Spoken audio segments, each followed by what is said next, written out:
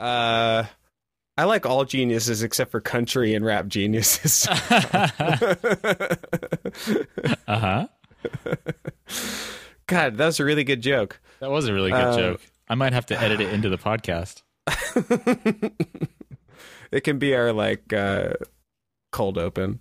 Mm-hmm. Let's warm up the old cold open.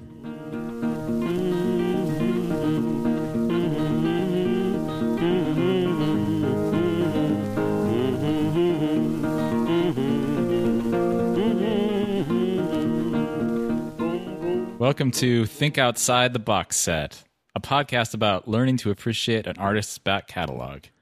I'm Nathan Hunt. And I'm Cameron DeWitt. So we listened to No Fences by Garth Brooks. No Garth fences Brooks again. make no neighbors, as I like to say. A very, very good joke. That doesn't make any sense. Yep. I guess they're all our brothers and sisters because they live in the same shitty house as us. Neighbors. Yes. We all live in a yellow house with no fences. A yellow house with no fences. Can we start over? You mean our lives? I would love a chance at that. Let's do a little bit of follow-up. I feel like I came across as pretty bad talking about the word redneck, and I blame having a few drinks here or there. You blame the rednecks. I blame the fucking rednecks, those assholes in the flyover states. No, I think I didn't express myself very well. All I meant to say was that, in my experience, there are many people who do get called rednecks, and that can be regardless of their education, progressiveness, whatever. Sure. That's an insult that some people apply towards other people. Right. But the people who call themselves rednecks are usually, in my experience, terrible people. And I've had definitely some experience with that. And I do say that as semi-insider criticism, as being someone from a rural place who's done some pretty rednecky things. Right. I have very fond memories of working on my grandma's farm and riding around in a pickup truck with some dogs, which was actually super, super fun. Did you have a BB gun? Is that a redneck thing? No. Or an actual gun? That's probably more of a redneck thing. No, I actually didn't. Yeah. It's un-American. So yeah, that's interesting that you say that and make that clarification. I think that's sort of what I wanted to talk about with the pander meter, which is this idea that there is this constructed cultural identity as opposed to a real folk cultural identity that modern country music is sort of responsible for. Yeah, like you're saying, a negative badge of honor. And that definitely it pings the pander meter pretty hard a few times on this album. I would say much harder than the last one. Really? I don't know if I'd say that. Interesting. Well, yeah. Okay. Well, we'll get into it soon. One last thing that I wanted to say. Here's an anecdote. I tried to, in response to some listener feedback from our dear listener R, I tried to find an article explaining why country singers all sing like that. And have since probably around the 80s, I guess. I couldn't find anything. I mean, I found a bunch of forums on the internet that were just people asking that same question, but nobody had a good answer. So I never did find an answer to my question, but I did find a YouTube video of a man singing country and Western songs in a Boston accent down at Faneuil Hall. What? That was pretty great. That sounds hilarious. Yeah, it's great. Maybe I'll put it in the show notes. Yeah. Also, this isn't necessarily very interesting or funny, but I can't wait to hear this. Lay it on me. Have you ever listened to Roscoe Holcomb? What did you call me? Roscoe Holcomb. How dare you? Listen to him? No. Who's that? He has an album called That High Lonesome Sound. And he's one of the first recorded country singers. To the extent that I don't know if I would really call him a country singer. He's more of a folk singer, but when I first heard him on an LP after my friend gave it to me, and I put it on. You have a record player? I do, yeah. It's currently not operational at the moment. Oh, awesome. Right now. But when I put it on, it was just like super high singing. So I like hit the button because I was like, oh, I put it on the wrong speed. And then it sped up more. And I was like, oh, I guess he just sings like super crazy, stupid high. Yikes. I thought Bill Monroe was the first one to do that. Dude, Bill Monroe's got nothing on Roscoe Holcomb. You gotta check him out, man. Damn. I'm not kidding. Okay. Out of control. Wait, is it like all falsetto? It sounds really... it's gotta be. Okay. It sounds really cool. I mean, it's an awesome sound. Uh-huh.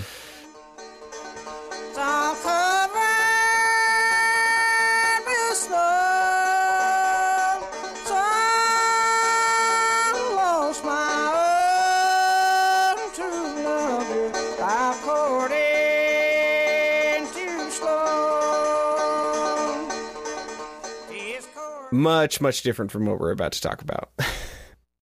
Although I want to say, like, this album, I think that Garth's singing on No Fences I think he's really coming into his own as a vocalist. And while some of the decisions that he makes might be, bad, like a little silly or hokey or bad, everything that he does with like a pretty remarkable clarity and intentionality charisma. And control.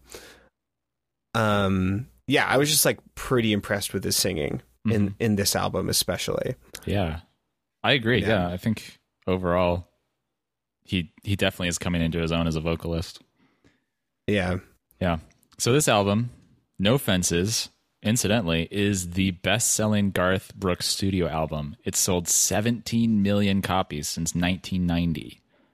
So very many copies. That is so very many copies. Yeah. Beaten only by his live album. I think it's called Double Live or something like that, which sold 21 million copies, which is even more. I can't believe that a live album would sell even 2 copies. That's insane. Yeah, I mean, you can get like live bootlegs for free. What are people doing? Yeah. Maybe that's what he counted it as, that he was just handing them out on the subway. Oh, there you go. And not mixtapes. Yeah, he kept proclaiming to people that his mixtape was fire. All right, Cameron, tell me what happened in 1990 that's of any importance whatsoever. Nothing much. The first web page was made. The Simpsons happened. It happened. Nelson Mandela was released. Berlin Wall comes down. East and West Germany reunite. Ice Ice Baby happened. Tearing up the charts. And it's still happening. It's still happening to us. Iraq invades Kuwait and Twin Peaks. So yeah, lots of pretty significant stuff. Yeah, lots of like geopolitical shit happening. Yeah, as we go through this, I'm going to be curious to see, like, is there ever like a year when everything's just like kind of cool? I don't know. Simpsons are pretty cool, Cameron. You're right. That's what Bart tells me anyway. Yeah. But don't have a cow, man. Cowabunga. Don't have a cowabunga. Dude. Don't have it, dude. Yeah. All right, should we talk about the Thunder Rolls? Yes. And the Thunder Rolls. And the Thunder Rolls.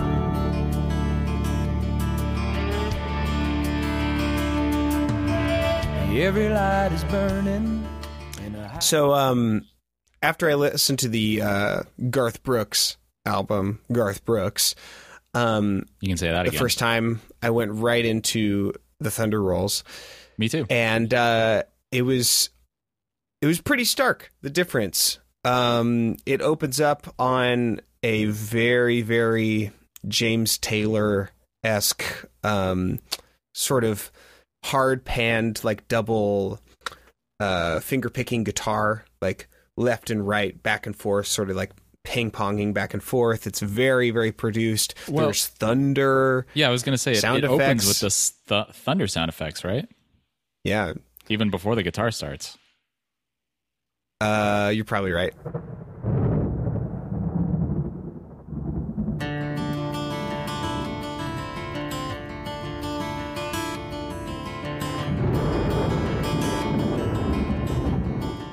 And I think he really sings like James Taylor in it too, which is pretty interesting to me. But the song is, I don't know, it's fine. It like there's no punchline to it at all. It just sort of is. It just sort of like paints a picture of it's late at night and there is a male figure on the road, and it's stormy out. It says he's coming back from somewhere that he never should have been. And where is that? Cuts. I mean, it's pretty obvious pretty soon that he was like fooling around with some other lady, right? Because it cuts to a lady, in a faded flannel gown, which I thought, I've been listening to this on like different speakers and headphones, but when I first listened to it in the car, I thought it said she's pacing by the telephone in her favorite flannel gown. Oh, and I was like, that's I thought it was really something weird about clowns. Detail. in her favorite flannel clown suit. Yeah. It's a country clown. The old bonk. Rodeo clown. I guess that is a thing, yeah. No, it's her faded flannel gown, and she's just hoping that the reason he's out so late is the weather, which is weird because it's 3:30 in the fucking morning. She's hoping that he's like kind of in danger and like in peril, as opposed to fooling around with someone else. Right. Yeah, but anyway, she's waiting by the window. He pulls in, and she smells perfume, and that's basically the song. And the main lyrical device is thunder rolls and the lightning strikes. Another love grows cold on a sleepless night. As the storm blows on, out of control, deep in her heart, thunder rolls. And we are just reading Rap Genius. Well, it's just genius.com. Sorry, genius.com, Country Genius. We were just reading a lyrics site to just try to get to the bottom of what's going on. Yeah, what like is it? What's happening? Inscrutable enigma of a song. And it claims, the genius claims, that it has something to do about like the turmoil in a relationship or something. Oh. And it's a metaphor. Well, if you can't trust Mr. Genius of the Genius family, Country Genius is that's his Christian name. I mean, who can you trust if you can't trust him? Country Genius Jr., the third. He's a junior and the third? Yeah. Wait, that's like 6 people. He's really interesting. Oh, cool. I like this guy. I like him already. He uses a singular pronoun, even though he's multiple individuals. Yeah. So I had some other thoughts about this. Oh, yeah. So it sounds really, really good. Like, it's like, it sounds way better than most of the songs on the last one. It's a very poppy production, but it's like, it sounds just like, you can tell that he like made some money, and the studio executives or whatever were like, yeah, give him whatever he wants. We're just going to like explode the Billboard charts, the country Billboard charts and the normal ones. I think he was like number 1 on the country Billboards, and then pretty big on the normal ones too. So, which is funny because this is not a country song at all. No, not even close. There's a kind of country hit. I think there's one country moment where it goes, the thunder rolls and the lightning strikes. Don't.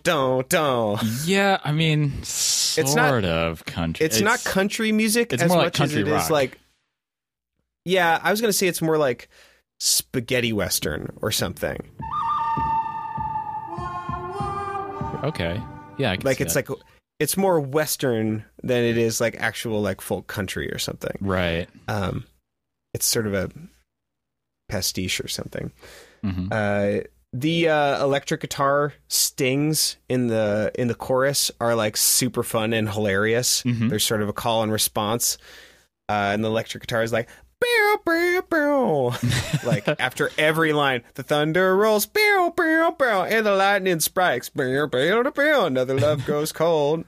Yeah, it's just constantly, and it's very indulgent, and it's super fun. The thunder rolls and the lightning strikes. Another love grows cold on a sleepless night as the storm blows on. Actually, Brooks, one of the people playing the guitar, is one of the writers of the song. The other one is Brooks, and the session musicians, including the writer of the song, recorded the song live with no overdubs and no second take. Wow, This is the raw output, folks. that's just all of those tasty riffs were just right off the dome. Yeah, right off the dome. What the fuck? I know, right? This guy's a genius. Seems almost unbelievable. A country genius. The fifth, man. not the sixth. Here's an interesting fact about this song. There is a third verse that was not originally written for the song, but was added into it and then taken out again. But also Brooks sings it in the live version of this song. Can I stop you real quick? This song sounds like it's missing a third verse. It does. It does. I literally thought that, like, this is like a weird, incomplete song. Okay. You what mean is like it? lyrically it's not complete?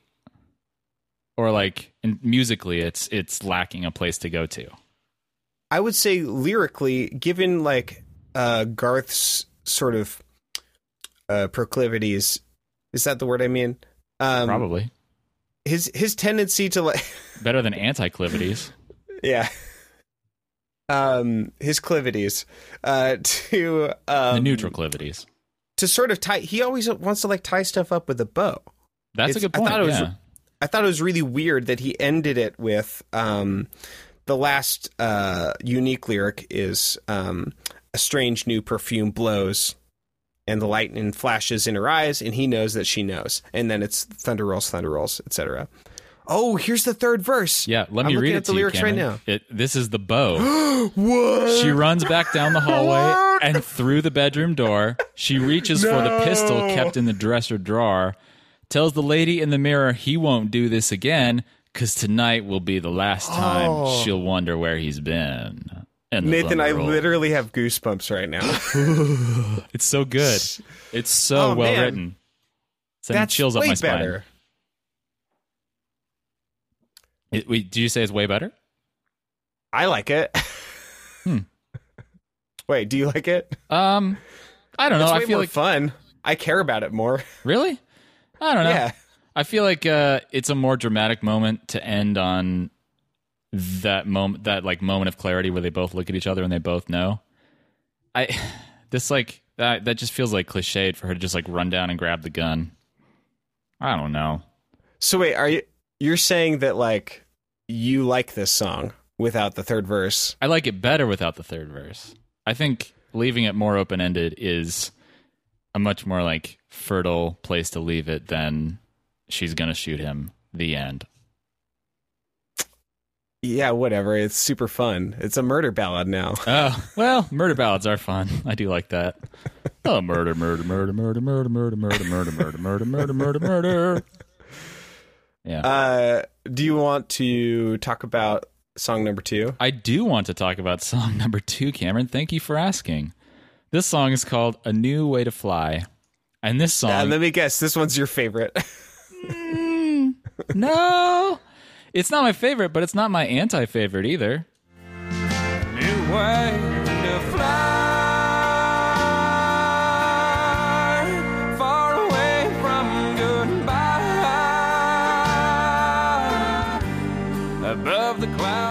So this song is A New Way to Fly, and cutely enough, it's a song about barflies. So I like that little implied wordplay. And this is a song about bitter, broken people who drown their sorrows in order to experience some measure of the feeling of flight. And yeah, I'm pretty certain this is a song that gets taken the wrong way by probably most of Mr. Brooks's listeners.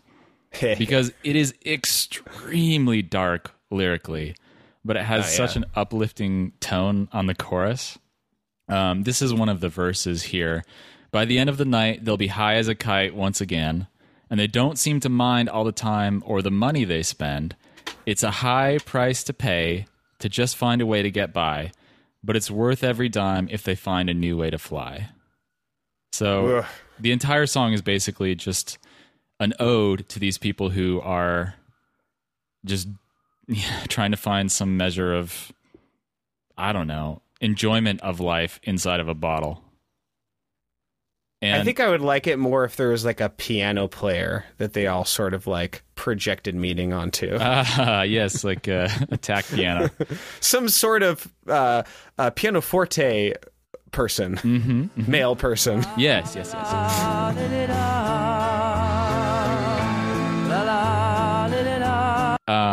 I do think that the line, they all once were lovebirds, now bluebirds is all that they are. I think that's kind of cute.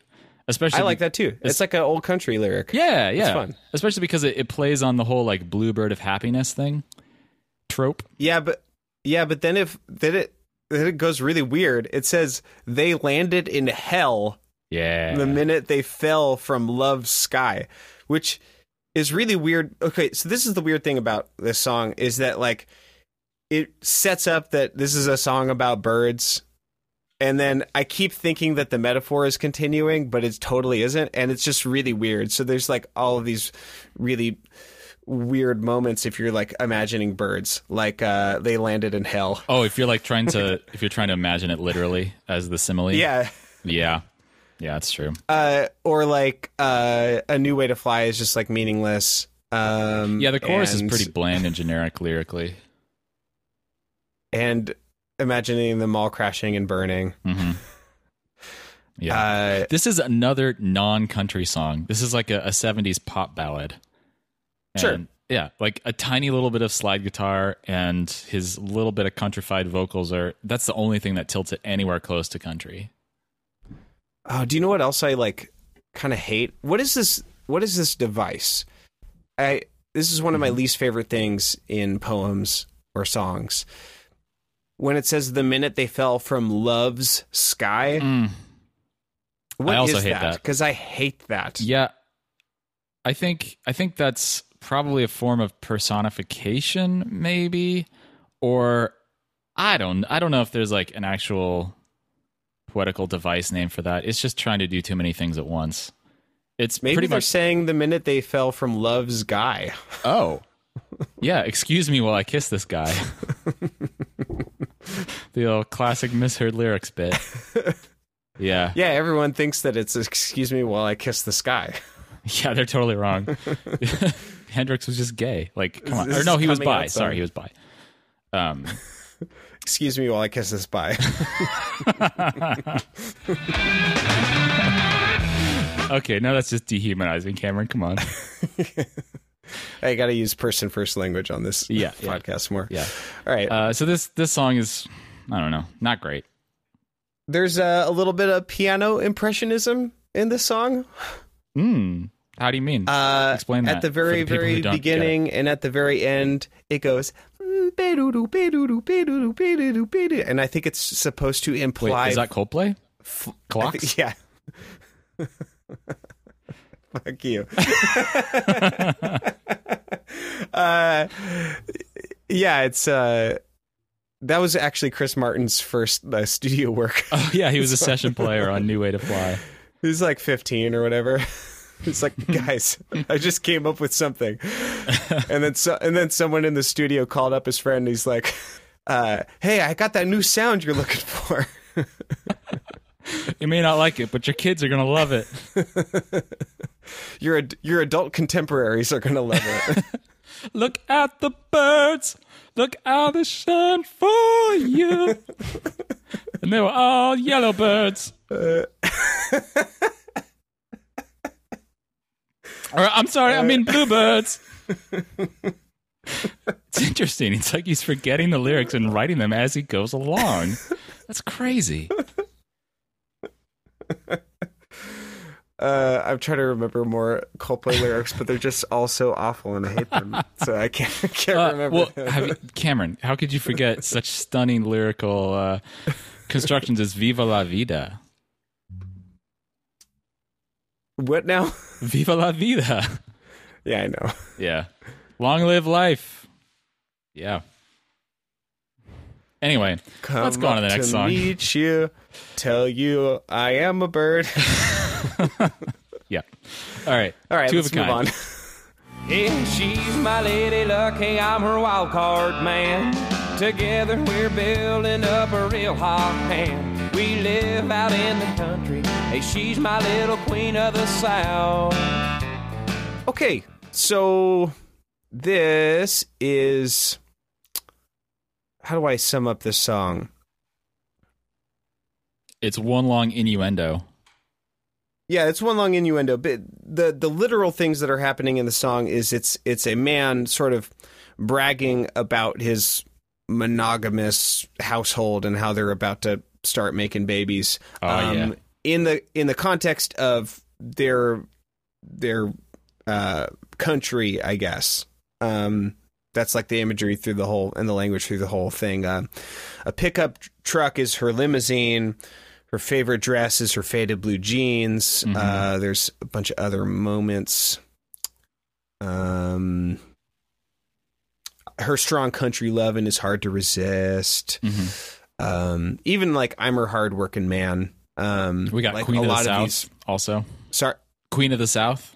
Queen of the South. Yeah. So, sort of, it kind of reminds me of George Fox University, our alma mater. When How so? very, very vaguely, but so like the thing that was popular in Was procreative sex? no, I was going to say the thing that was popular is talking about like how rad sex is when you're married. Oh yeah, I remember that. Yep. And like you're going to wait, but oh boy, it's really going to like just blow you away. Which is followed by probably I like this lyric pretty well.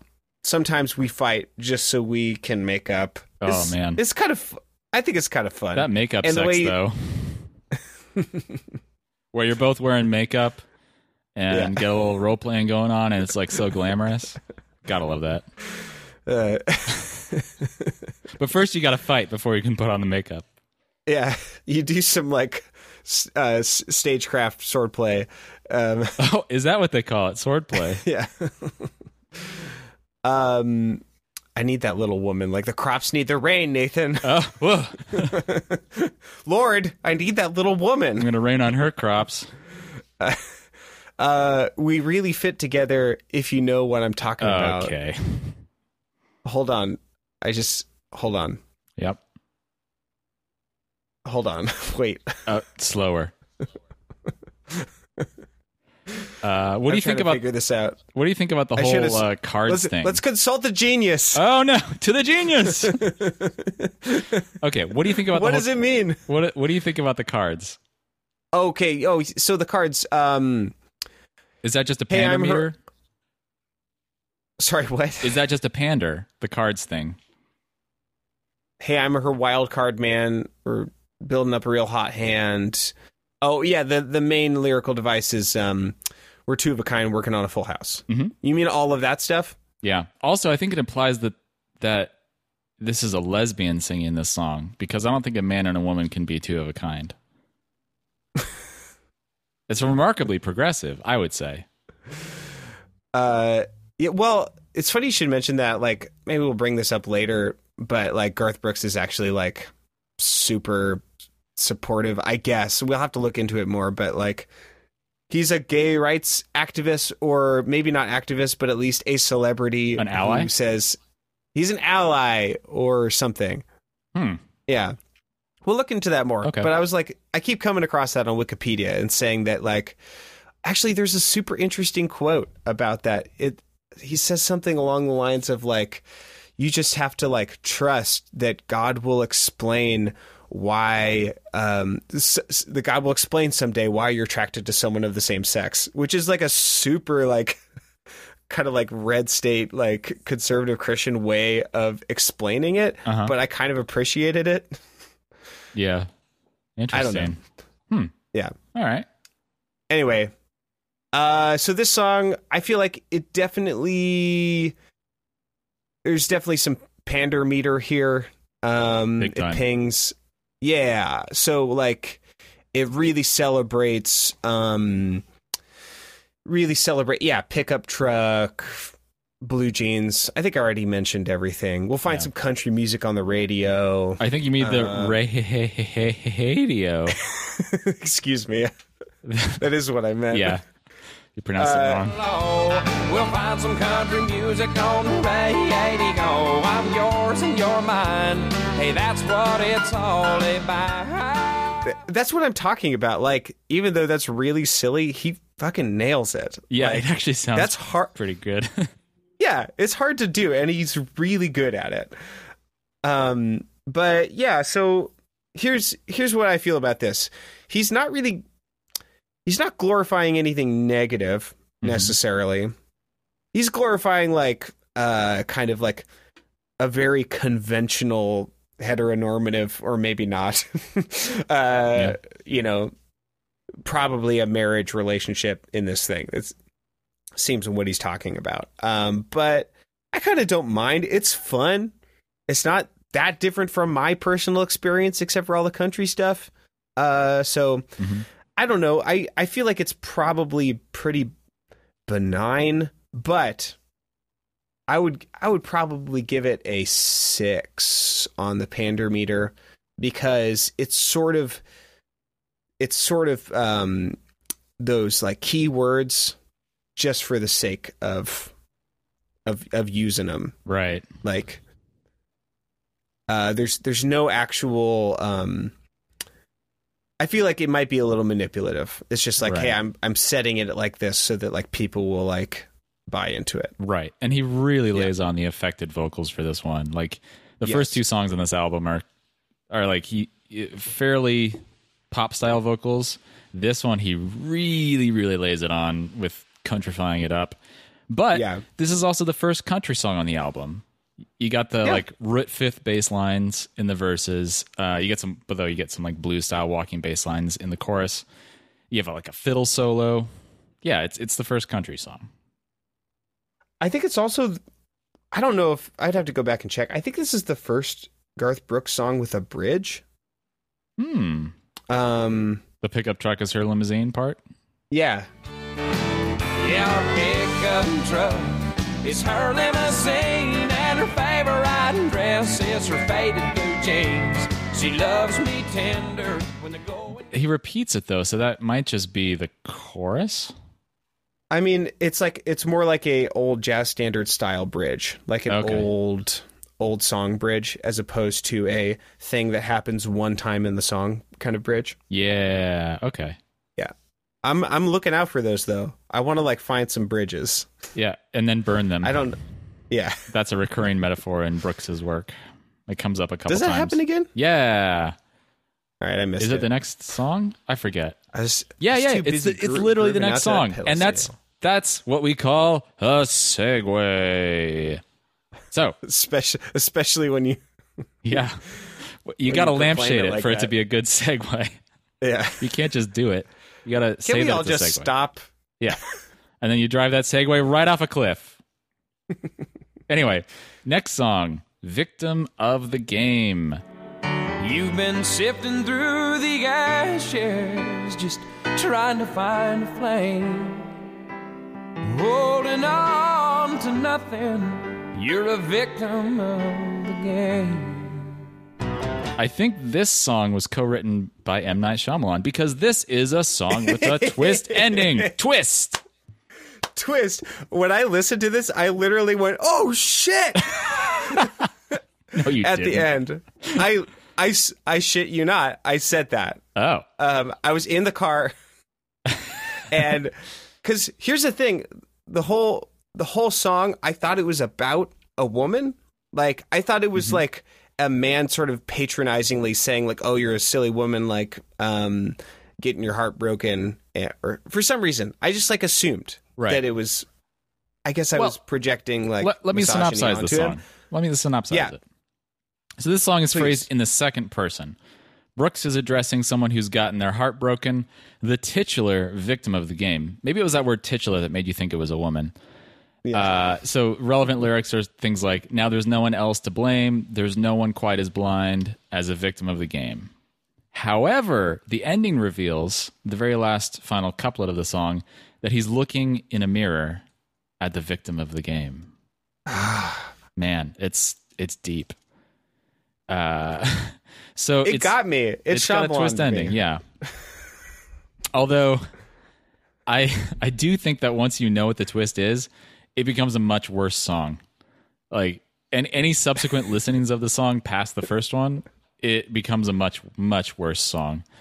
Because then it's really hard not to read it as just a self-pitying, like kind of sad sack. You know, you were standing way too close to see it all fall apart, and there were things you couldn't hear because you were listening with your heart. It's whatever. Yeah. Do you disagree? Here's what I think. I love the music of this one. This is the super Elton John chorus. This is the Elton John one. Yeah. And it made me think, I don't know if I've ever listened to Elton John lyrics because I like his music, his chord progression so much. I feel like that's all I listen to. So like now I'm wondering, are Elton John lyrics good or not? And maybe we should listen to him next. Ooh, Goodbye Yellow Brick Road is a great song. And are those lyrics good? Yeah. I've never listened to them. I mean, they're like sort of archetypal, non-specific, but I think they're good. In fact, I think Mr. Brooks could like work with those lyrics. They wouldn't seem out of place for his oeuvre. There's that word again. My favorite word.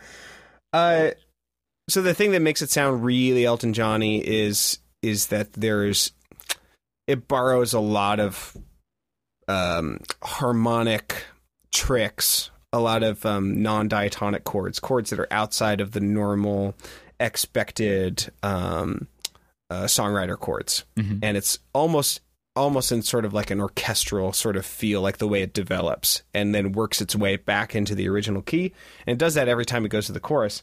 There's this one particularly Elton John moment where he says it treats everyone the same, and then there is the chord that it hits on the same, and then there's this electric guitar part that goes and it's rad. It's really good. Yeah. It treats everyone the same.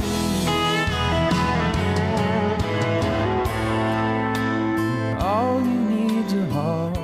Yeah, the music is really cool in this song. I think lyrically it's not great. It's pretty weak. It's very non-specific. It falls prey to cliches like bridges do get burned, which is in the second line, I believe. He doesn't even define what the hell happened. I think, you know, like some of his songs are so specific and work as like very, very grounded narratives, like the next song, Friends in Low Places, that this one kind of stands out as being a very vague kind of like series of aphorisms about getting your heart broke. Very much so, yeah. Yeah. Even just saying a victim of the game is just like, I don't care about that at all. Yeah. I feel like our mutual friend, John Roberts, once said that he thought the purpose of a cliche is to get across a large idea in really efficiently and quickly so that you can move on to another idea. Mm-hmm. And I feel like this is the opposite. He's using really a cliche because he has nothing to say. Yeah. Of interest. Yeah. I do think, though, that the very last verse kind of has some interesting tension going on once you know that he's addressing himself. He says, You can try to fool your friends, but you can't look them in the eye. There ain't no standing tall in the shadow of the shame when everybody knows that you're a victim of the game. And I think it's you could read it as sort of an oblique reference to men's inability to emote or be true to themselves in that way. Yeah. And being like a little bit of a self-criticism, but I don't know if that's really... Yeah, there's a little bit of self-critique as opposed to just pity, maybe. Yeah. Yeah. All right. Well, you know, I don't feel like it's super like Droopy Dog. I feel like it's like, it happened again. Gosh darn it. Like, kind of like, I imagine him like looking in the mirror in the bathroom and just sort of just shaking his head and being like, Garth. Oh, you need a heart to be a victim of your game. Was that a good Droopy Dog? I can't even tell. It was pretty spot on. Oh, great. Thanks, man. Okay. Well, next song. Speaking of droopy things that are lower than other things. Okay, yeah. Segue. Before we like start pinging the pander meter, I just gotta say, like, he hits some like bass notes in this song that are like choice. Yeah, and I didn't know Garth had it in him.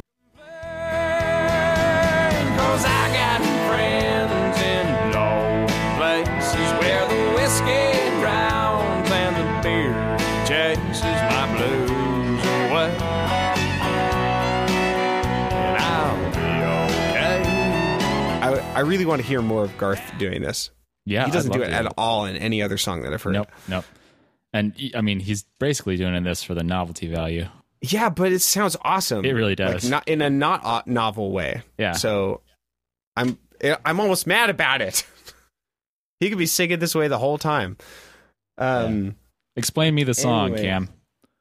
Okay, yeah. So this is definitely the biggest hit on the pander meter in both of these albums. It's called Friends in Low Places. Let me paint you a scene. Uh-huh. The singer shows up. It kind of feels like it's a wedding. I think it's a wedding. I think that might be the suggestion, yeah. Yeah. So shows up at a wedding of an ex, and he's not dressed for the occasion. He's dressed in boots. Yep. And he even says, "Blame it all on my roots. I showed up in boots." That's the first lines of the song. It's a cool rhyme. And ruined your black tie affair. So he comes up to his ex and her, I guess, new spouse, and he takes his glass of champagne. And there's fear in his eyes. In the spouse's eyes.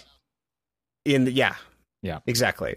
Because this like drunk dude in boots, in boots, just took his champagne, and he's holding a bundle of roots for some reason. Yeah.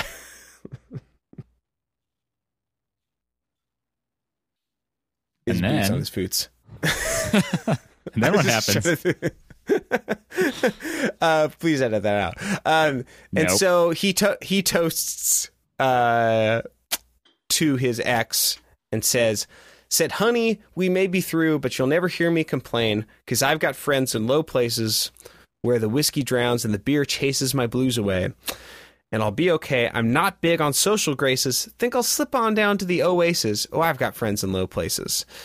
And he doesn't really have any more plot that happens, but he just kind of goes on and sets up this dichotomy of being a not politically correct, basically a redneck. He literally says, he literally has a dismissive reference to that ivory tower that she's living in. Yeah, just give me an hour and then, well, I'll be as high as that ivory tower. Yeah. So he sets up this whole dichotomy, but never really he never really defends it.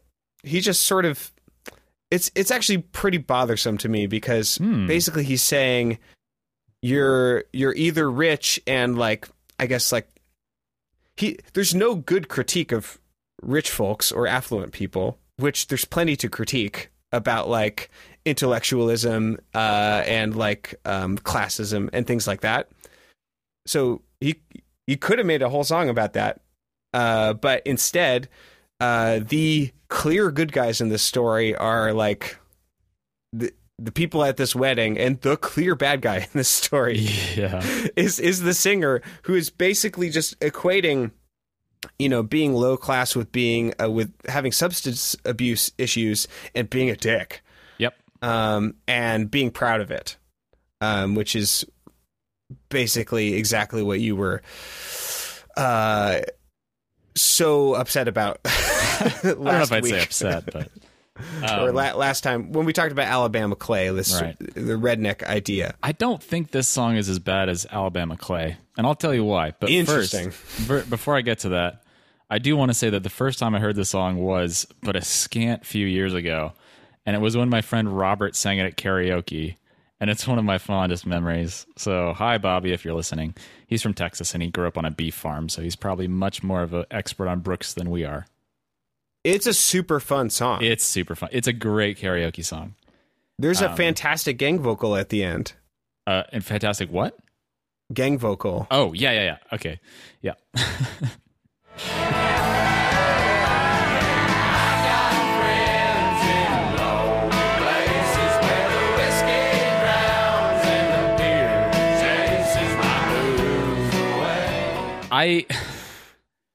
If I were just to look at the lyrics, I feel like I probably should really dislike this song, but it's so much damn fun. Yeah. It's really hard to dislike this song. And I think part of what makes it fun and endearing is I think this song is much more self-aware than Alabama Clay is.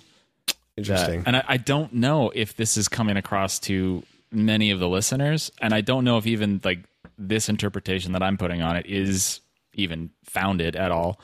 But I really do think that this song is aware that this dude is just drunk at a wedding and is like saying, fuck you, this one is like, just go have like a different spouse at hell. I'll just go drink some more. And I think, I don't know, I do think that it's kind of exaggerating the critiques of the elite, this ivory tower that you're living in. I showed up in boots, ruined your black tie affair. I mean, Poe's Law, like it's hard to tell intentional satirical exaggerations of something from the most extreme versions of it, which are sincerely expressed. It's hard to tell those two things apart, but I feel like he's kind of going for an exaggerated, self-aware quasi-critique that is definitely aware that substance abuse is not going to solve his problems. You know? Yeah. I definitely agree. Interesting. I think that the impact of this song is probably bigger than Alabama Clay, though. Mm-hmm. In terms of like what you're talking about, like a negative badge. Oh, like honor. Spurring on negative impulses. Yeah, could. Yeah, you might be right. Yeah. Let's see. Oh, one more thing I want to say about this song is that this is another song with a missing third verse. Oh yeah, I just found it. Yeah, there's no murder in it though. Unfortunately, there's no murder. But there's some A to M.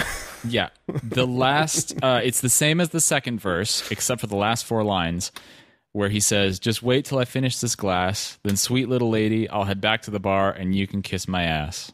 I think that third verse is just there because it's like, oh, here's a fun, cool little cuss.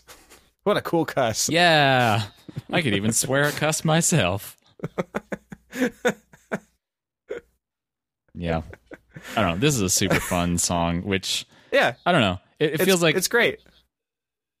Yeah, it's hard to deduct points from this one as much as self-serious bullshit like Alabama Clay, because this song is definitely like just playing around and having fun, and it's hard to judge it on as harsh a scale.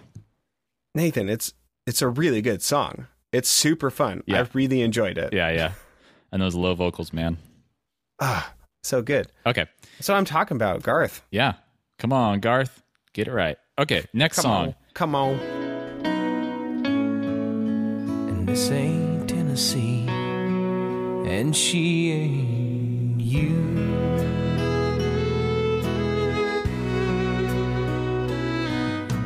This song is called This Ain't Tennessee, and I... Wait, hold on. Hang on, I'm getting to that.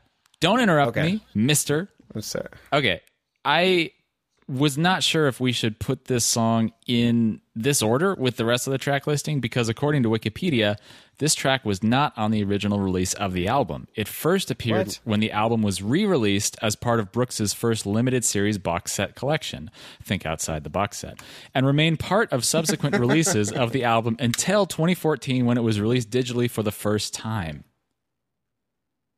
So, is that what you were going to say? No. Oh, well, I'm sorry then. I was going to say, wait, hold on. Man, that is the one that's next. Yeah.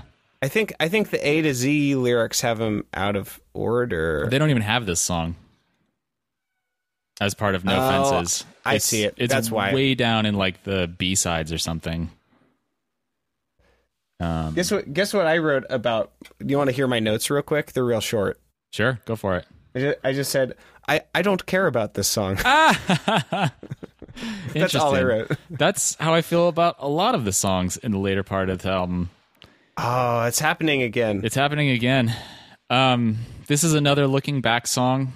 A man is living in a big estate. It's fancy. It's near the ocean with palm trees. It's not clear if it's California, but it very well could be, which would continue Brooks's sort of ambiguous, ambivalent I just really felt like it was Florida. Really? Oh. Yeah, I don't know why. Okay, it could be. He does seem to have an ambivalent relationship to California, though. He has everything, but he still longs for the you of this song, the second person he's addressing, and for his Smoky Mountain home. He doesn't really explain why, except that, quote, there's just something easygoing that I love about you and Tennessee. Also, Cameron, Garth Brooks is very invested in wanting you to know that he can definitely get it up. It's not that he's not man enough. Uh-huh. No. He definitely gets those boners, so don't you worry about that. I forgot about that. Yeah. It's not that it's not grand enough,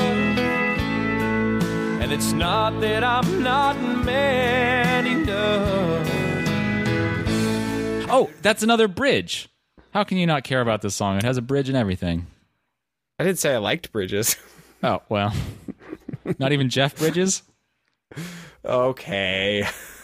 He's pretty cool. You got me. Yeah. Slow tempo, piano ballad, not very country again. It's got a silly key change.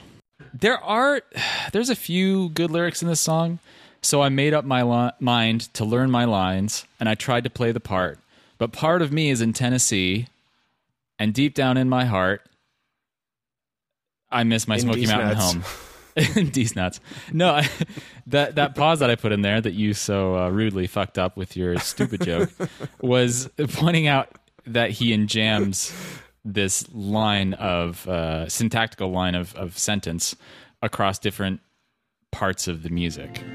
Tennessee, and deep down in my heart,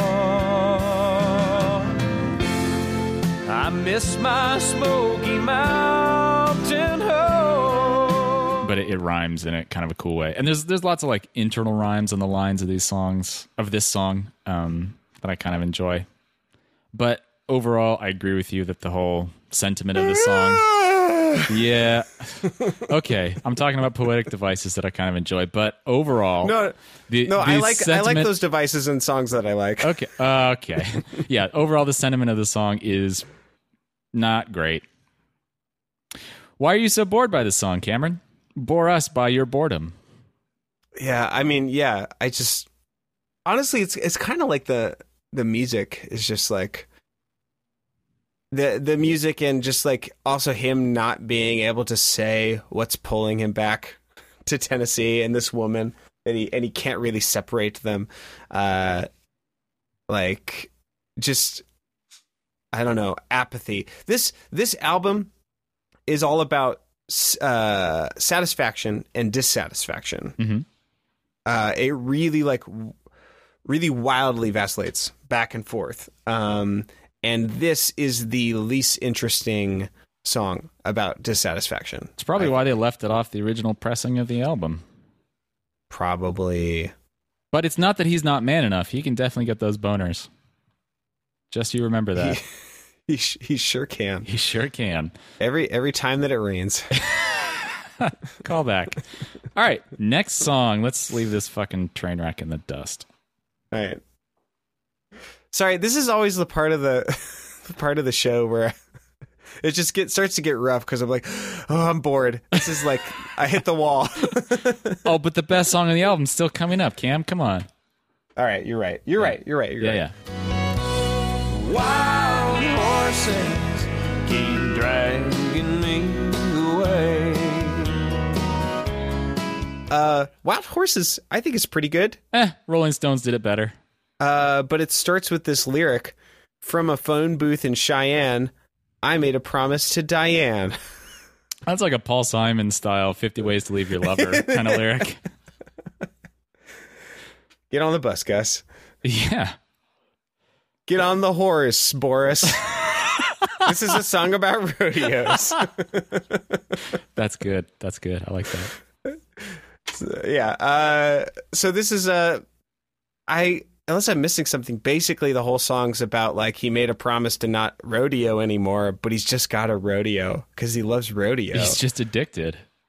There's actually some really good moments in here. I like the lyric, "But tonight I saddled up and let her down." I kind of like that. The up and down contrast, yeah. That's all right. Yeah. It's mildly clever. Yeah. There's some other good moments here too. Where is it? Her heart is all I break is my favorite moment, I think. That's in the chorus. Lyrically? I think it's the most clever line, yeah. Well, because it's before wild horses just stay wild. And her heart is all I break. Like, I guess... Yeah. In the context, it's like very obvious that he's making a cool pun. Right, yeah. He's not breaking the wild horses, just her heart. I think that's pretty good. That's what the line means, yeah. That's what it means. That's what he's saying. Yeah, I get it. Are you sure? Do you want me to explain it again? Stop looking down at me from your ivory tower. I'm up there with you. Oh, yeah. I'll push you off. Yeah. Yeah, there's a weird moment where he says, "Before I hurt her more than she loves me." I don't really know what that means. It's not very good, I don't think. I don't know. I kind of like that. That it's kind of like this weird, Egyptian god of the dead, like weighing. It's like weighing your heart against a feather. It's like this weird accounting rule of checking out like how much pain did I cause her versus how much like pleasure did her love for me cause her. Like it's kind of this strange calculus ledger going on. Yeah. I would have liked some more horse puns though. Hey Diane, why the long face? I promise you no more rodeos. Ooh boy. Yeah. I'm really chomping at the bit to get into this rodeo. Yep. and to have you back in my life. Uh-huh. It is another proper country song. Yeah. Yeah. There's also an oblique reference to America's deplorable healthcare system in the in the chorus. He says, "I'll lose more than I'm gonna win someday." Meaning he's going to spend more money than his winnings once he gets seriously injured. You're sure he's not just talking about his wife? Is she his wife? Or Diane? I don't know. Diane. Diane sounds like a wife. A wife name? A girlfriend. There's never been a single woman named Diane. There's never been a woman named Diane who's just a girlfriend. Well, yeah. I mean, you change your name once you get married, right? Your last name is the same name as your husband's last name, and then your first name is Diane, right? Right. Oh, Diane's out there. Someone was talking about recently what would be like the funniest name for a dog, and someone said like Ethan. It's like the most human name. That's great. I'm sorry, that was just on another podcast. I'm just stealing podcasts. Oh, good. Let's steal everyone's bits. Yeah. All right. Diane is a character on the television program BoJack Horseman. Though rodeos do not feature in that program. But it is about a horse. We're done with this fucking song. Next one. This song is called, is it Unanswered Prayers, or is it Thank God for Unanswered Prayers? It's just called Unanswered Prayers. Sometimes I thank God for unanswered prayers. Remember when you're talking.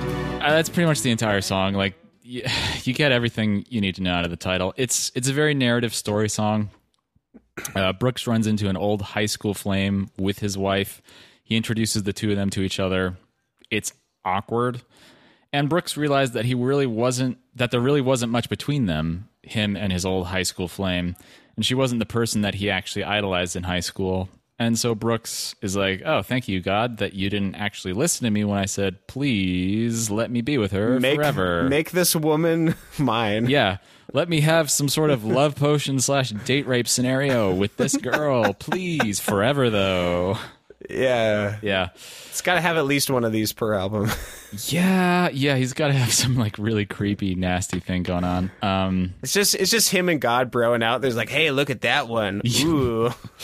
I have a question. Is she actually an old flame? Because it sounds like Brooks was just kind of this creeper from afar.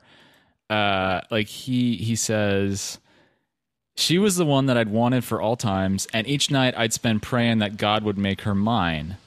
Oh. Like, that doesn't really seem like that she was actually a, quote, old flame. It just seems like he was, like, lusting after her, and she didn't know he existed.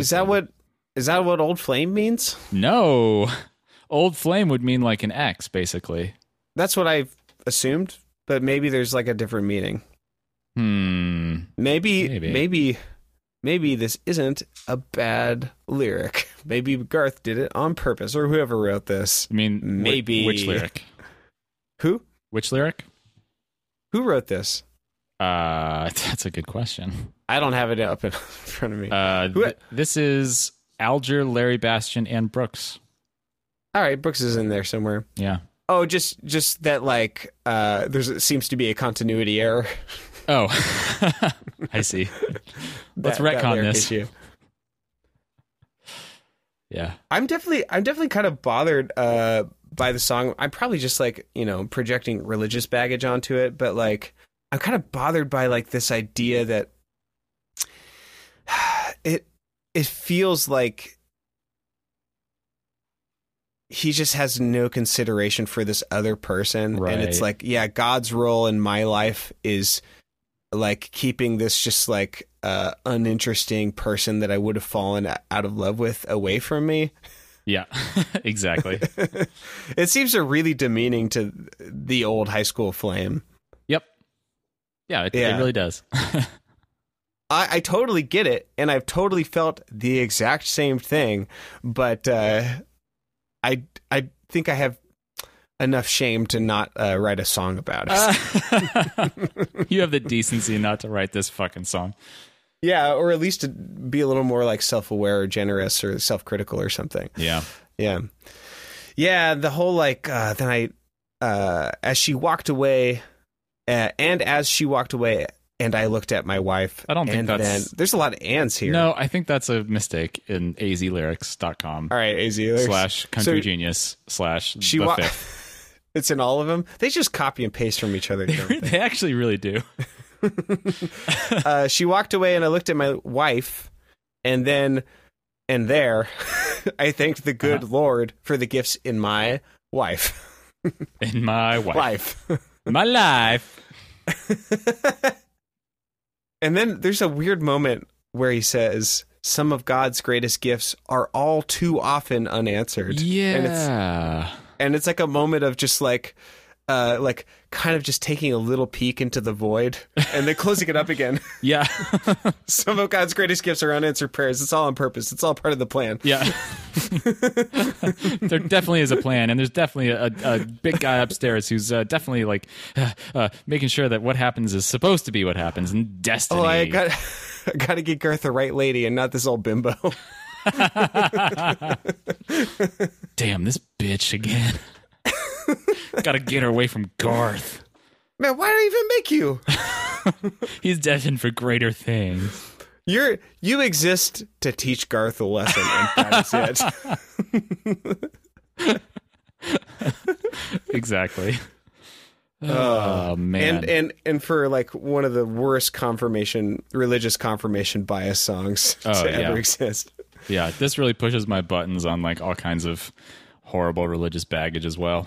This is a bad time song. Do you want to talk about this Grease song? Same old story? Yeah. That's the song from Grease. It's your turn. It's your turn. Cuz I don't want to talk about it. I hate this song. It's not good. Same old story.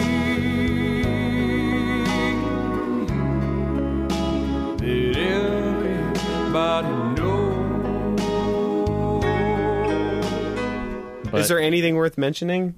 I just don't care. I have a few lines about it. All right. I don't know. Synopsize it for us. Oh, okay. And then we'll tear it to pieces. Couples dancing, and she holds him close and loves him so, and he's thinking about someone else. Same old story that everyone knows. It's one heart holding on, one letting go, and then there's another story. Right. Smash cut, exactly. While they ride, I don't know what are they riding. Mm-hmm. Yeah, it doesn't say. Each other. While they ride, Lord, he tells her. While they ride Lord, they ride the Lord. He tells her how they too will settle down, but she only hears the highway and a voice in some other town. So it's just the same thing, but in this time, the lady is discontent. Isn't into it. Yep. Is that a bridge? I'm looking at the lyrics. I think so, yeah. Is that a one-time bridge? It might be. But I don't even care. I do give a shit. Yeah, so it's basically just like two like little glimpses of one person who's very in love, unrequited love that's sort of secret and gradual. Right. Yeah. So, yeah. I wrote down in my notes, kind of interesting that he finally has any part of a song from a woman's perspective. Wait, no. He just wrote 2 verses, each one about a man and a woman in different relationships, each planning to leave. Like, yeah, he still doesn't really extend that kind of empathy towards a woman or inhabit that or even like try to represent that in a song. Yeah, the most I felt it was in Thunder Rolls. Yeah, probably. Even without that third verse. Obviously the third verse would have given a lot more character development, but I did sort of feel like it was effectively, I don't know, I saw that character in her favorite flannel clown outfit. Honk honk. Yeah. Just slipping on banana peels. Where's my husband? Right. And then she goes into the driveway and he pulls up and it's just there's like 19 a bunch clowns of in come his pickup truck. Just opens the door and clown after clown comes out of his pickup. They've all been with other clowns. Illicit clowning around. You could say that they were down to clown. Anyway, there's not much to this song. It's not even 3 minutes. It's not even 3 minutes long. It's a mushy ballad with an overly dramatic chorus. There's some silly background vocals in the chorus. Also, P.S. Fuck this song. Yeah. Next. I'm Mr. Blue. When you say you love me, then prove it by going out on the strike. proving your love. This song is called Mr. Blue, and interestingly enough, this is a cover of a song by a band called the Fleetwoods from 1959. And I originally read that as Fleetwood Mac, and I got really excited, and it's not Fleetwood Mac. It's not. It's the Fleetwoods. Lyrically, it's kind of a lyrically weak song. It's pretty precedented about being sad that someone is bad to you. I sleep alone each night, wait by the phone each night, but you don't call. It describes a two-faced woman who claims to love him, then goes out on the town and, I guess, parties with other dudes or something. Relevant lyrics would be, when you say you love me, then prove it by going out on the sly. So this song's strength is not the lyrics. Wait, there's a lyric here where it says, I don't know if this is an AZ issue or not, but it says, and I won't hurt my pride, call me mister. Does it really not say blue after that? And I won't hurt my pride, call me mister, I won't tell you. When you This song, I looked up the original song, and the original is so cool. It has this really awesome jazzy guitar, especially in the intro. The vocals are really awesome. The lead vocal is doing his best Chet Baker impression. There's some fun trumpet work, great harmonies. It's a softer version of this song, and there's more emphasis on the main vocals. Mr.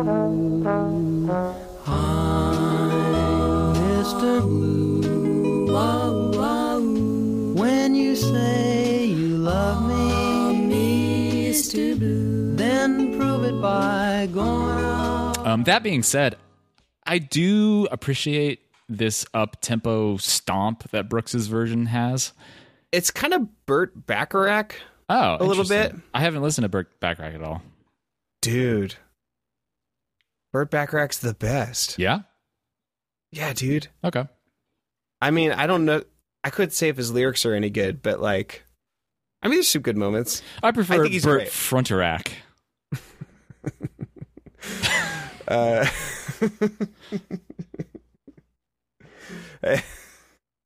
I'm Pretty good joke, huh? I'm not going to yes hand. Okay.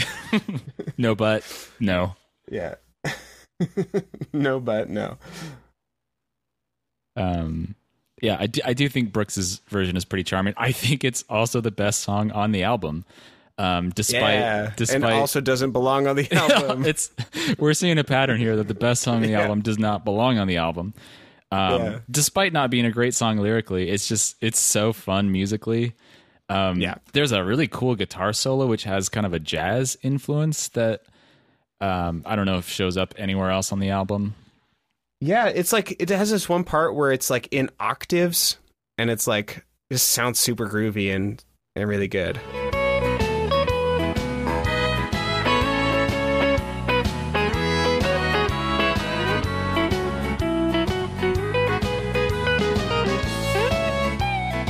I really like seeing Brooks draw from these different genres, the kind of like plunky piano pop Randy Newman song in the last album, this jazzy pop / doo-wop. He has professed his love for rock and roll, and he did release a Chris Gaines rock and roll album, which I think spoilers. We're gonna have to cover that. I think spoilers. Yeah, this song's great. I love it.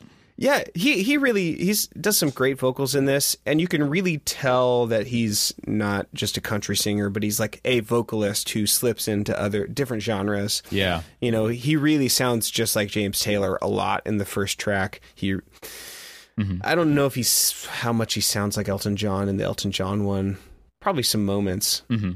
There's some moments when it sounds like that 70s piano pop. And then in this one, like, I don't know if he sounds like a specific singer or not, but he sounds really at home, ending phrases on jazz notes. Mm-hmm. You know, like he'll end on the 7 or something over the chord or things like that. And he does it with conviction. You can tell he's very comfortable doing it. So it's kind of cool to see him, like, you know, stretch his legs a little bit. Yeah, great song.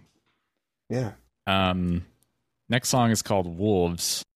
I can't think of this song without thinking about when I was in Yellowstone National Park last summer, and we were staying at a hotel in Montana right outside the park, and the woman who ran the hotel front desk kept talking to us about running into bears and wolves in Yellowstone Park.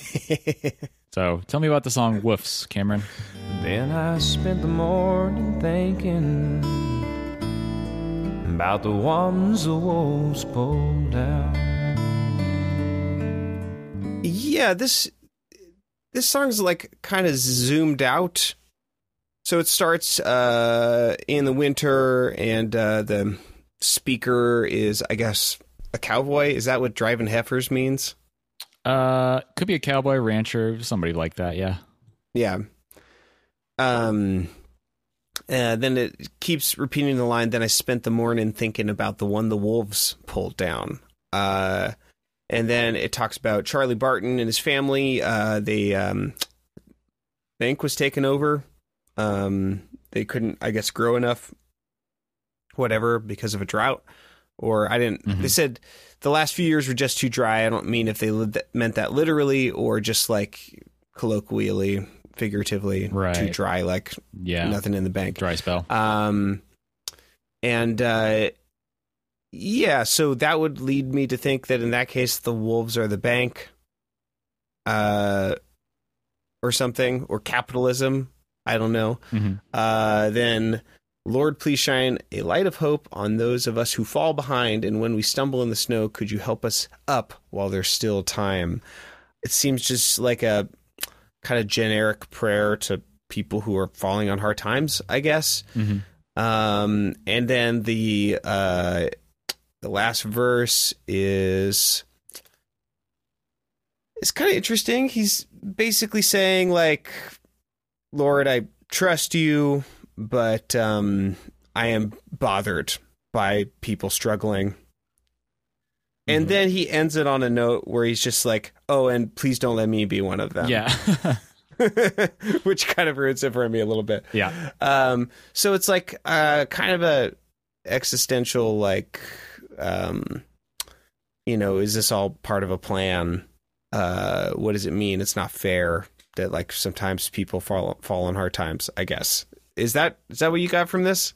Oh, definitely. Yeah. It's okay. It's pretty clear. I do think that it's got some kind of interesting writing. I appreciate that. Especially when he says, you've always seen me through, and I know you got your raisins for each and everything you do. Yes. So I really don't know what he meant by that. I mean, God loves dried grapes. It's all over the Old Testament, Cameron. You of all people should know about this. God's just like, I love what you guys did with my grapes. I fucking love them grapes. Those California raisins. Love it. I'm gonna enchant them with my God magics and make them sing R&B or Motown or whatever they sing. Ooh, I heard it through the grapevine. Raising the California sunshine. California raisins from the California vineyards. Don't you know that? All right, sorry. Yeah. So I appreciate that the writing is not quite as connect the dots as it could have been. The second verse doesn't explicitly say that the banks are the wolves, so it draws a parallel, a metaphor that I appreciate that he doesn't like make it super. I was going to say obvious, but it's pretty obvious what he's getting at, but he doesn't like connect all the dots for you, which that's kind of nice to see. But who are the wolves? But what wolves is? Woofs. Woofs. There's some pretty cliched writing about being lost in the snow, blah, blah, blah. I kind of like tonight outside my window, there's a lonesome, mournful sound as a way to describe the howling of the wolves, of the woofs. Yeah. I kind of appreciate that way of describing that is kind of good. But in my notes, I write, another low-tempo, poppy ballad, pretty generic and bland, without even the Elton John choruses like so many similar songs on this album have. I'm so fucking tired of these. Oh, there's a bunch of really awesome bowed upright bass in this song. Oh, really? I didn't notice it until I listened with my like Dre Beats headphones. The ones that like boost the bass way too much. Yeah, but I'm kind of glad that they did because it's pretty cool. There's some pretty cool moments. I got to re-listen to that. I mean, even as much as I hate the idea of listening to this song again. Pump the bass and listen for the actual bowed bass in the song, and it's pretty cool. Everything else is, whatever. Yeah. Other than that, I totally agree. Okay. Great. Yeah. Well, that's the end. No more songs on this album. Any general thoughts about this album or statements to make?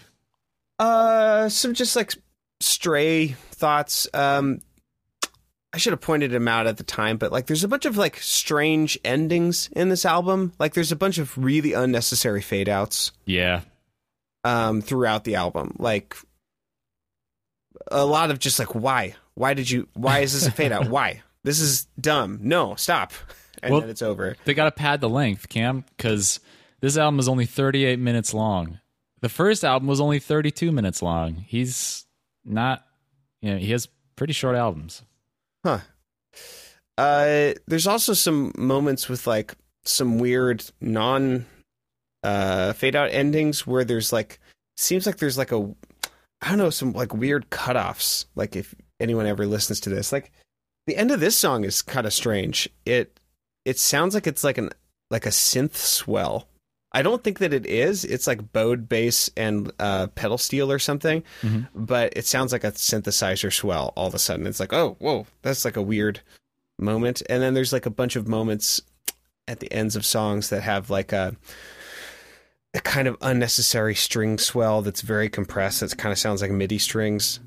So for all of the like really high production, there's still some kind of like weird little moments that seem ill-advised. I mean, it was 1990. Yeah. Doesn't stand the test of time occasionally. A lot of it sounds really good. Yeah. Like big too. Big? What do you mean? The sound is really big. Like, I think they compressed it a lot. So like, and then separated. They lifted and separated it. I like the sound of that. There's a lot of support. Yep. Well, yeah, what about you? I agree. I do think that there's so little country on this album. It's kind of astonishing for a supposedly country album. Also, there's a lot more self-conscious religiosity. The first album had one reference to God, which was that like really gross possessive verse from I forget what the song was called, but it was basically like, I kneeled down and asked the Lord God to give me her or whatever. Yeah. This album is lousy with really similar moments. Yeah. Give me that lady. Give me that prize. Great vending machine in the sky. This album is lousy with it. I do think that you could make one pretty good album out of the self-titled album and this one. You leave out a lot of the sentimental ballads, and you'd be all set. I see. Yeah. It'd be a pretty good album, I'd say. I'm also curious about like what's on Garth's mind in this, because I know that he doesn't necessarily have the lead writing credit on most of these songs, but I know that he says what he wants a song written about. Right. And there seems to be a much more cohesive theme in this. Like I said earlier, I think he's really talking about satisfaction or dissatisfaction, and then this song at the very end seems to be like I wonder if Garth in his like fame is like having complicated feelings or something that he's not quite on top of. About fame or about like his relationships? About his relationships in his life, like, like I wonder what effect his success has had on his life. Mm-hmm. He seems like he's like processing a bunch of stuff in the songs that he's choosing, and not necessarily always in a super self-aware way to me, but yeah, I wonder. Okay. Yeah, I could see that. We got to rate this album. I think it's better than the last one. I do think it's overall stronger than the self-titled. Yeah. I dreaded it less. I don't know. It still has the same problem with low tempo, bland ballads. But it gotta get rid of those. You gotta, but it distributes them across the album a bit better, so they're not just concentrated in the second half. It's not just quite a slog. It's like peppered here and there. It's a little easier to get through. Sure. All right, do your bit. Now it's time to go to the Amazon. I don't actually have a lot from the Amazon, from the 1-star or low star reviews of this album. 80% of the reviews of this album are 5-star. Okay. Huh. I don't think Garth's detractors are coming to Amazon to complain. I do want to read you the top critical review of this album on Amazon. And I think that's chosen by the viewers of this product page. Or maybe it's chosen by Amazon. I don't know. Anyway, the top critical review is by Old Gamer on April 13th, 2017. He gives it 3 stars, and he says, okay. That's it. That's the top critical review. It's a pretty high standard of criticism, wouldn't you say? Yeah. Yeah. Really, really cut to the core. Oh, man, yeah. Now let's go to Raspberry Perfume on the songmeanings.com web service writes about the song The Thunder Rolls. He or she writes, "This is the only country song I will probably ever like, but this song is cool. It tells a story, and the video is cool too. It's one of the only songs I've heard that has a video to go right along with it. Story songs are pretty cool." And I appreciate the creative approach to emphasis in this review. I mean, I trust Raspberry Perfume, and that Raspberry Perfume has a plan for all his or her words. Also, I guess we got to start watching music videos for these albums. Oh, do we have to? I mean, if Garth is in them, we have to watch them. No, we don't. You can watch them and then report back to me. All right, fine. I think that'll come across better for our listeners because I'll be the audience stand-in. All right. Punkass555 writes about the song Thunder Rolls.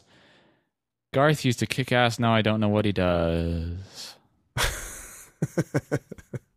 So apparently he was a fan from the first album and thought that Garth kicked ass. Yeah. But he's completely confused by the song The Thunder Rolls. Binky3050 writes, "Does she shoot and kill him? The song doesn't say. That makes me kind of mad. Motivation but no murder. I'm just kidding. I don't think anyone should kill anyone in a made-up story. Life is depressing enough as it is. I love this song, though. I don't think I've ever seen the music video, but I hope to someday."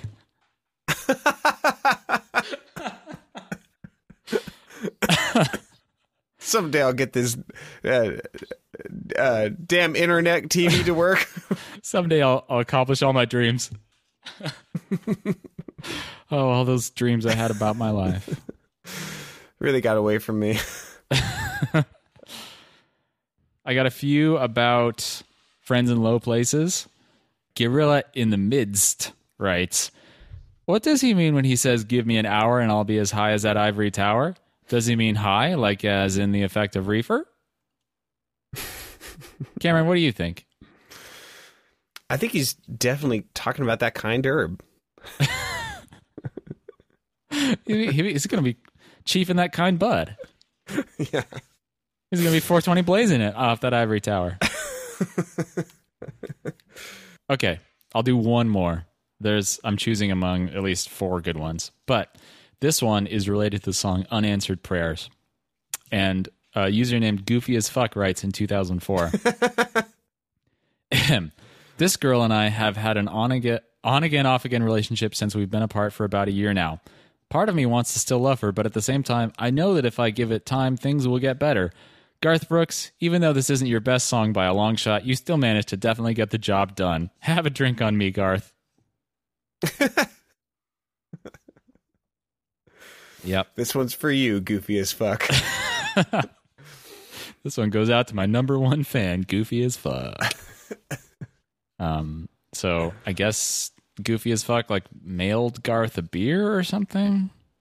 That wasn't nearly as goofy as I hoped it would be. That was neither whimsical nor erotic. I'm very disappointed. Well, I guess that's the end. Screech to halt. Okay, bye, I guess. I want to do a little self-indulgent plugging.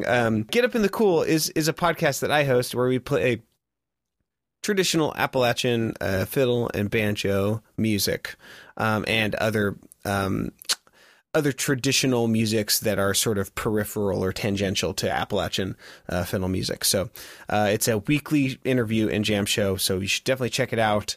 I try to make it as accessible as possible to people outside of the tradition, because it's sort of an insular music tradition, because usually you don't really listen to it unless you play it. But I'm giving you an awesome opportunity to like hear it as it should sound, which is like not recorded in a studio, but like very candid. So for all the same reasons why you love listening to two dinguses talk, we play music the same way on Get Up in the Cool. You mean really badly and sort of drunkenly and slurring all the time? Yeah. Cool. It's not rehearsed, so no, it sounds real good. It does actually sound real good. All right. I guess it's the time where we sign off. Thanks for listening, everyone. This has been Until next time. Think Outside the Box Set. I'm Nathan Hunt saying, have one on me, Garth. Okay, bye. Don't make that your catchphrase, God damn it. You did that last time. I'm Cameron DeWitt. Yeah, bye. You disgust me.